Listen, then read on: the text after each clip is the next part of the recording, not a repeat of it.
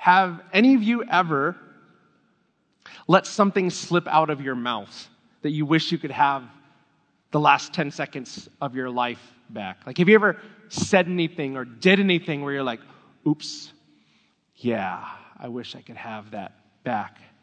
Where you said, I can't believe I just said that. I know I think it sometimes, but I can't believe I just said what I said out loud. I can't believe I just did that. I suppose maybe if I was honest with myself, like I probably want to do that sometimes, but I can't believe I actually did that thing that I knew wasn't good for me, that I knew I shouldn't be doing. I can't believe I just did that. Where did that come from? Or have you ever had to say this to somebody because of what you said or what you did? Oh my goodness, I'm sorry. I don't know what came over me. That's not like what? Me. Have you ever been there, done that? I know I have. And maybe for some of you, it feels like you're in a season of life where that may be happening more often than not. Maybe you've always been quick to admit that you have made a mistake. Maybe you're one of those righteous people, like those good people who always admit when you make a mistake. But recently, maybe it feels like you're making more excuses than you want. And so now you're caught in between a rock and a hard place because it feels like it would hurt too much to admit that you have been wrong, but the pain or guilt of continually falling short of living up to your own standards, much less God's standards for your life, is starting to feel like too much to bear. And so now you don't know what to do. Like, do I admit I was wrong? But I don't want to do that. That feels so uncomfortable. But it just weighs on me. Maybe you've always been able to contain your anger, but lately there's an edge in your voice that, like, if you were honest with yourself, maybe scares you.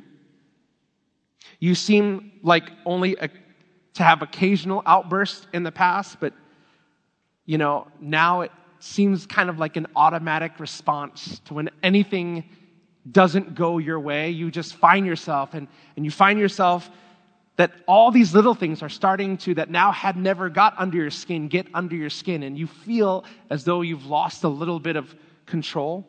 Maybe you started to notice that it's been really hard to see good things happen to other people without feeling things you know you shouldn't. You know what I mean? Like, maybe you saw your sister wearing those jeans that you know better than to try to fit into. I mean, she looks great, but you aren't about to let her know that she looks great. And why? Why does it bother you? Maybe you know you ought to be happy for Joe on his promotion at work, but for some reason, you can't. You just can't be happy for him. And maybe the truth is your sister or Joe represents that person from your past who maybe bought something or who won something or was given something that, if you were honest, you wanted it. Like, that's what you wanted. And so now you find yourself like automatically resenting others who seem to have the things you want, but you don't have. You don't have to be someone who believes Jesus in the Bible to know that living this way points to a deeper struggle. In fact, modern psychology and philosophy would want to point to things like a lack of self-worth as the root of all of our emotional and behavioral dysfunctions, as if being in control of who you are and learning to take care of yourself, respecting yourself, being authentically your true self is the solution to all of our problems. And this kind of living may help if you believe the ultimate goal of our lives is to pursue happiness. The problem is that pursuing happiness looks different for every person, doesn't it? I mean, who will draw a line in the sand when someone's pursuit of happiness becomes the source of someone's suffering? Like, who draws that line? And if peace is not a result of everyone pursuing their own happiness, then is what we are pursuing rooted in happiness at all? And so modern psychology, modern thought has all these different things to offer, and they help some, right? They help some, especially if you're really dysfunctional. Like, if your life is really dysfunctional, it might be helpful to get some boundaries. It might be helpful to not think so negatively. It might be helpful for you once in a while to take a break and not work today. Like, that might help. But at the end of the day, those are just a means, but don't solve the deeper issue. If you take a look at the different ways to try to solve this issue of the way we behave, the way we feel, that doesn't really, like I said, maybe fit even our own standards, much less God's own standards, there's another way to view the struggle. It's a view that suggests that maybe the solution to our auto-response problems, as we're using this title, like the way we respond to things in the everyday of our lives, maybe it's not a direct result of our lack of self-esteem or lack of self-care, but maybe, just maybe, there is an assault, there is a battle going on for our hearts. If you're like me, nobody ever told you to keep a close check on your heart. What you have been told is this.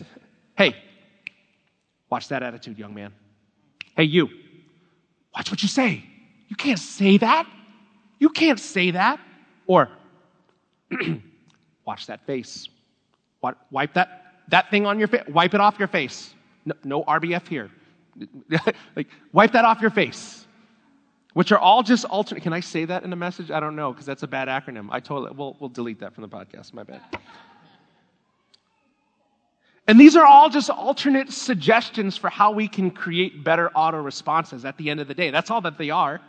The problem is that they don't deal with the deeper struggle that is going on, if we're honest with ourselves, in our hearts. This is because we most naturally believe that being a good person is primarily about fixing our behaviors, fixing our responses, fixing the way we look at you. Stop being so negative. Be half glass full. Don't be so, right? This is, right? I even say this. And it's helpful. It's helpful. But it doesn't solve the deeper issue of what's happening to our hearts. We think our job as parents is to help our kids develop these good responses, but we don't teach them how to deal with issues of their hearts sometimes.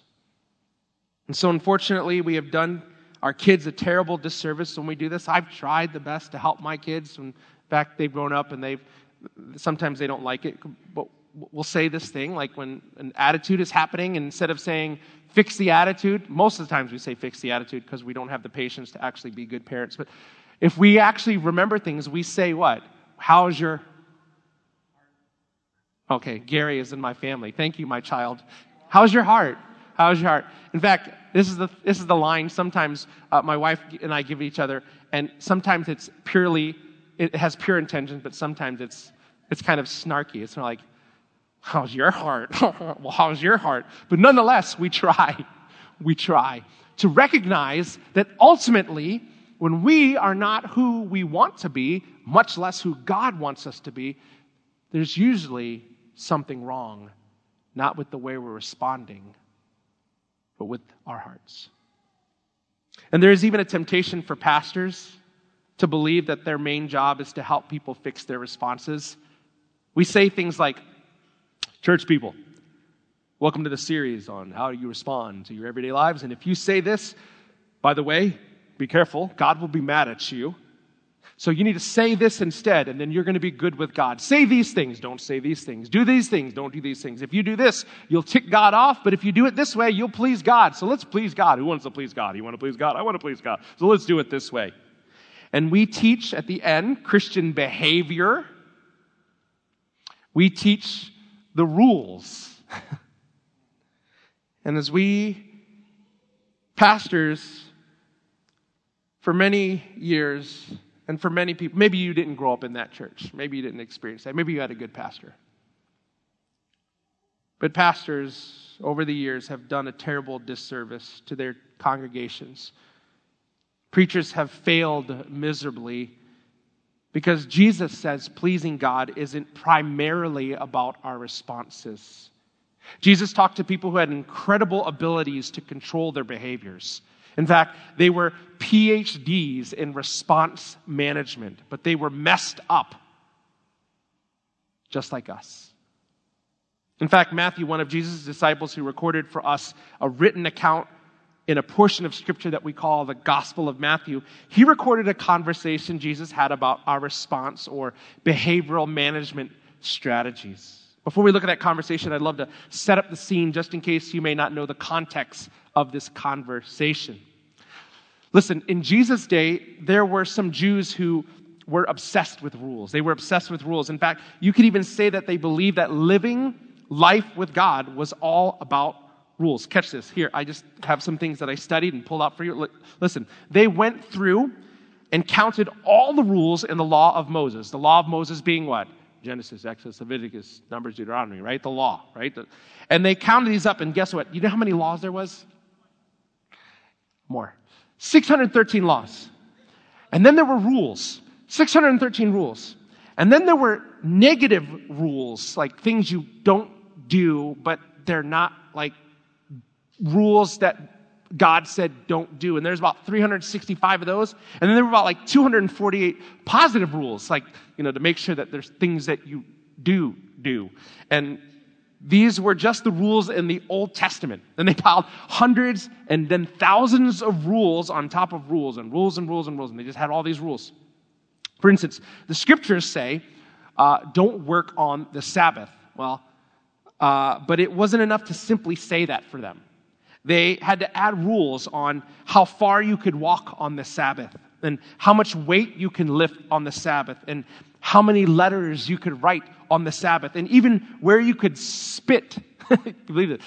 They had laws about where you could spit on the Sabbath. It was really crazy.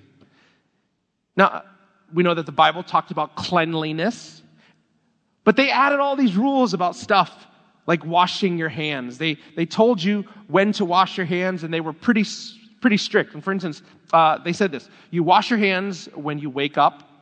I guess you don't know where your hands have been when you're asleep. I don't know, okay?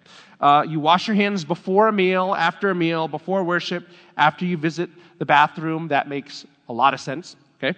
After you cut your hair or your nails, after you touch some part of your body that is normally covered, and I'm not sure why that part of your body would be dirty if it's naturally covered, but okay, whatever. These are just the rules that I read. I'm not telling you why they thought this. Another rule was you wash your hands after you touch the inside of your nose. I like that one. That's a good rule. Or your ear, if you touch the inside of your ear, or after you touch not your hair. You can touch your hair, but you can't touch your scalp, okay? And I just realized that in light of my decision to embrace this current hairstyle, I'll be having to wash my hands a lot more often than most, okay? Right? Amen, illustrators? All right, here we go. And it wasn't just when to wash your hands. There were rules about how to wash your hands and what to say. Like there's certain things you had to say when you washed your hands, and these guys were out of control. So it's to these people that Jesus says this, Matthew chapter 15. Check this out, verse 1. Then Jesus was approached by Pharisees and scribes from Jerusalem who asked, "Why do your disciples break the tradition of the elders? For they don't wash their hands when they eat." In other words, they look at Jesus and say, look, you're carrying yourself about like you're some holy dude. You're some holy man. People even call you rabbi, good teacher. But you don't even stop your disciples from breaking the rules that we have regarding washing your hands. And then Jesus looks right back at them and he calls them a bunch of hypocrites. You'll see this later. And he says, look, you're all about the rules, but you miss the heart of God. And he quotes the words of God in the Old Testament. And he says this in verse 8. Check this out. He says, "This people honors me with their lips, but their heart is" what? "Far from me." In other words, Jesus is saying, hey, don't you understand? Don't you understand? God doesn't care about how well you can manage your behavior. God is ultimately concerned about what is in your heart. A few verses later, we find the disciples were watching this confrontation go down, and they had their own questions of their own, and we find Jesus explaining everything that he just said to his disciples. And look what he says in verse 17 and 18. He says this, "Don't you realize that whatever goes into the mouth passes into the stomach and is eliminated?" And some of you are like, well, that's basic science. We all grew that up. That's how food goes in, poop goes out. Food goes in, right? I mean, we all know that. That's how it works. If I had a kid, I put food in his mouth. It went in his tummy, and then it went out. That's how, Jesus, you're not a wise man. You're just stating fact.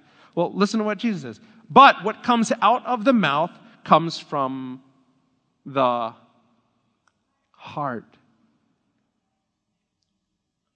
And this defiles a person. What I love about what Jesus says is that he tells us it's what's in our hearts that matters. And he says it in a way that is just so clear. And if we take it at its face value and we wrestle with it, it's actually quite powerful and quite convicting. Because, listen, if it's not how good our responses or behavioral management strategies are, and it's about what's in our hearts, then it changes everything. It changes everything. You see, I may think I have reasonable control over my behavior, and you may feel like you know how to manage your actions. Still, the truth is that God doesn't measure me primarily by my ability to follow what I consider to be a set of behavioral standards that make me a good person. God measures me by my heart. And here's the truth. Some of us have really, really good behavior management strategies, but our hearts are a mess. The stuff that slips through sometimes, that where did that come from stuff, and that I can't believe I just said that, I can't believe I just did that stuff. That junk is a window into your heart, a window into my heart. And specifically in this passage of Scripture, Jesus teaches us that our unguarded words are literally stethoscopes to our heart, or as I'm more familiar with, angiograms into your heart. So if you want to know what's deep in a person's heart, listen to those unguarded words. When we say things like, I don't know where that came from, Jesus says, I do. Your heart. When we say, oh no, I don't usually say things like that. That's not like me. I don't usually do things like that. Jesus says, I know. You've built response management strategies. You've learned to watch your mouth. You've learned to watch what you do. But it's in there. And Jesus says, you're missing it. It's not about your behavior management. It's about getting rid of the junk that's in your heart. If your heart is clean, you won't need a strategy for managing your responses and behaviors. That's the point. Don't you see it? Like, does that make sense to you? It's not about building better strategies to handle and manage your words and actions. Instead, it's about getting rid of the junk in our hearts that keeps slipping through. Now, at this point, some people are like, oh, what about James, Phil? What about James? James says, you have faith and no works, and I have faith and works. Look at me, right? And don't actions matter, Phil? Well, first of all, let me clear this up. I didn't say anything. I'm just reading the scripture, okay? Jesus did. Second, well, that'd be 4. Here, 2. Second, actions do matter because, and here's the point, actions do matter because they exist to reveal something deeper. Like, your actions matter because they point to something deeper. And that's really what James was trying to say when he said, you need to have action that follows your faith, because he's assuming that your faith is real. And if you don't have those actions, that's why he's calling people to action. But actions exist because they reveal something deeper. This is why Jesus said this in verse 19 to 20, the same passage we're in. Look at this. For from the heart come evil thoughts, murder, adultery, sexual immorality, theft, false testimony, slander. These are the things that defile a person. But eating with unwashed hands does not defile a person. Listen, it's not about what comes out, how we respond to the everyday realities of our life. It's actually about what's inside. And I get it, because I want to push back and I want to say, Jesus, those thoughts don't come from my heart. My heart loves you, Jesus. They don't come from my heart. They come from my mind. Like we just try to separate it, and we try to figure out a way to separate it. And here's what I think Jesus would say. He would say, I know. When you have evil thoughts, it's because your heart, there's something messed up in there. And we'd like to say we need a better way to manage our thoughts, a better way to manage our responses, a better way to manage our behaviors. But Jesus says, no. What you need is a clean heart. Because there's sin in your heart. And you need a clean heart. And we push back and be like, I don't have any sin in my heart, Jesus. My whole life, my mom has been telling me, you're such a good boy. You're such a good boy. Oh, you're such a good boy. And Jesus says, well, your mama is wrong. You've been pretty good at your behavior management strategies, but there is sin, S-I-N, in your heart. So if your mind is filled with sinful thoughts that you hold back with your response management strategies, listen, you have a heart problem. And Jesus says, out of the heart comes evil thoughts. This is what he says. Adultery, it starts in our hearts with lust. Murder starts in our hearts with anger. Stealing starts in our hearts with greed. Slander starts in our hearts with envy. And we tell ourselves, we need to watch our mouths, we need to watch what we say. And Jesus says, no, you need to guard your heart, because those words that slipped out, that thing that you said wasn't you, that stuff is a reflection of something that is going on deeper inside of your and my heart. Now, there's a man by the name of Solomon. Solomon is Nate Erickson's son. But if you go further back, there's a guy named Solomon who was known as the wisest man in the world.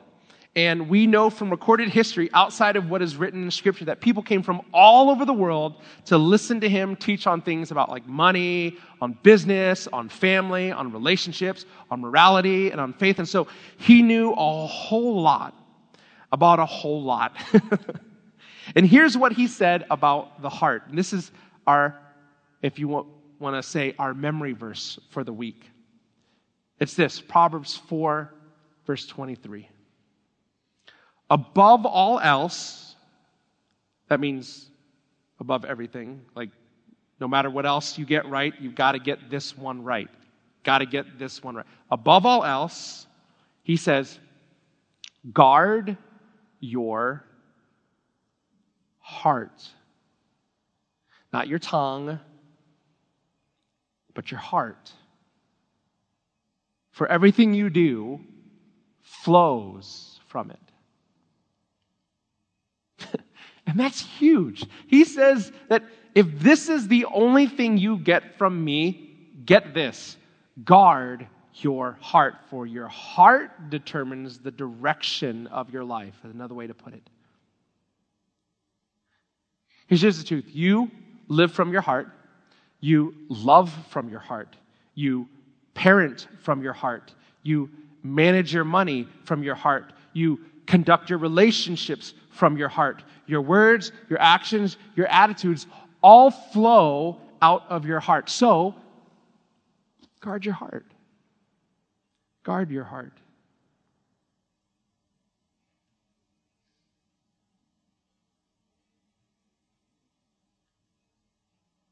So that's what we're going to be talking about for the next month. This is the intro to the series, right? The hope is that I've given you enough to make you say, okay, I think maybe there's a problem.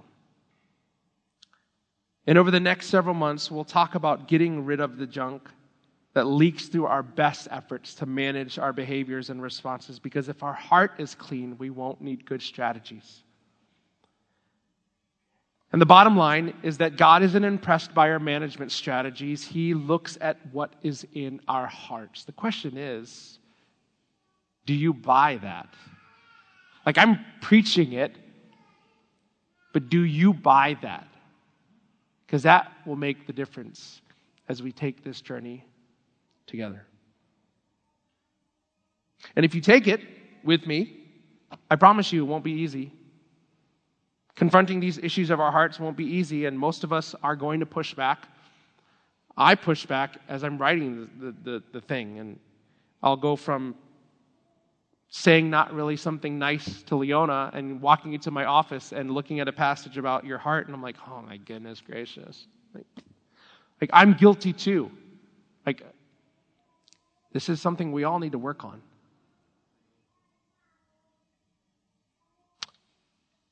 You know, in preparing this message, I look back, as I usually do. I've been in pastoral ministry for almost 20 years now, and I've preached a lot of messages, done a lot of Bible study, and I accumulate messages and notes.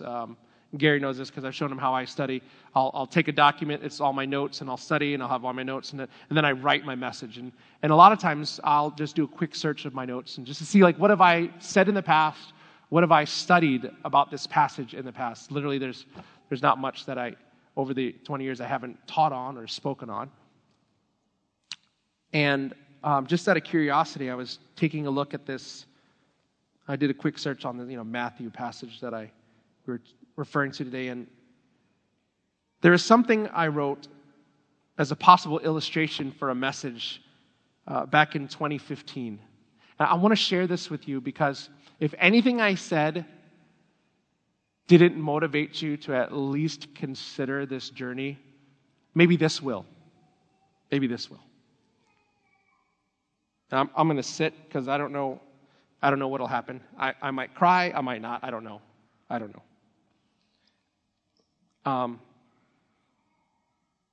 But I think at least it would be helpful for me to read this for some of you so that you could maybe find some motivation to lean into this journey of examining our hearts through the filter of Scripture over the next several weeks. And here's what I wrote without further ado. I built it up too much. Just read it, Phil.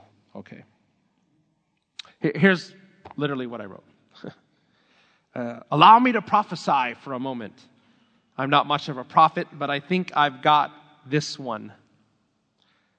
It's 2015, remember. Someday I'm going to be talking with the cardiologist, and he's going to tell me, Phil, you have a heart problem. But we might be able to head it off without major surgery. Now, you're going to have to correct your diet and get more exercise. And if you stick with this diet and exercise, I think we can fix your heart. And I'm going to say, as I did 2 years ago in a meeting with the cardiologist that I had, I can't do that. If I diet, I'll be hungry. I love food. And if I exercise, I'll get tired. Who wants to do that?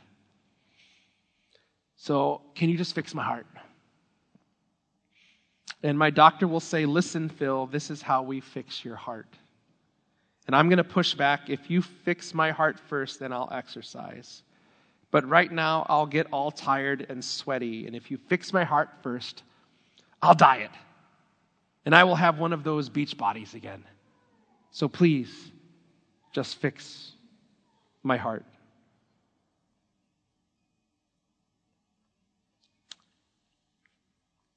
And this is a conversation we have with God a lot. Dear God, fix my heart, please.